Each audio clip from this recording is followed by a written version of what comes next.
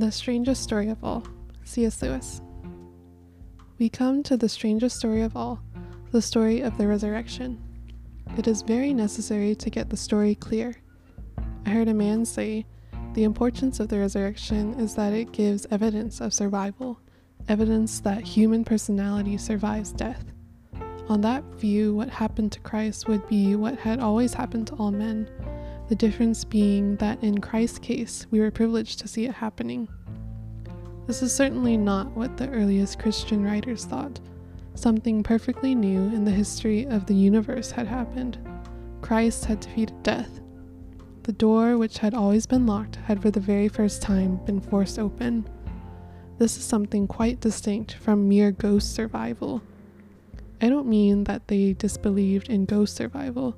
On the contrary, they believed in it so firmly that on more than one occasion, Christ had to assure them that he was not a ghost.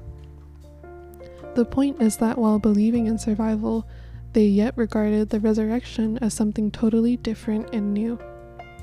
The resurrection narratives are not a picture of survival after death. They record how a totally new mode of being has arisen in the universe.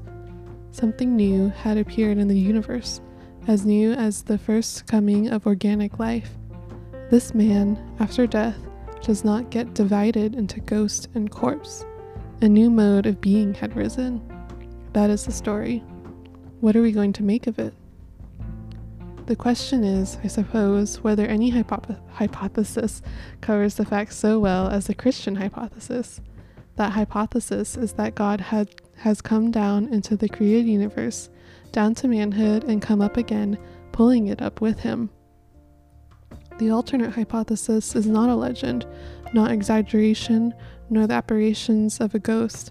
It is either lunacy or lies.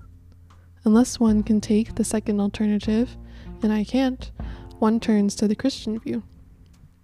What are we going to make of Christ? There is no question of what we can make of him. It is entirely a question of what he intends to make of us.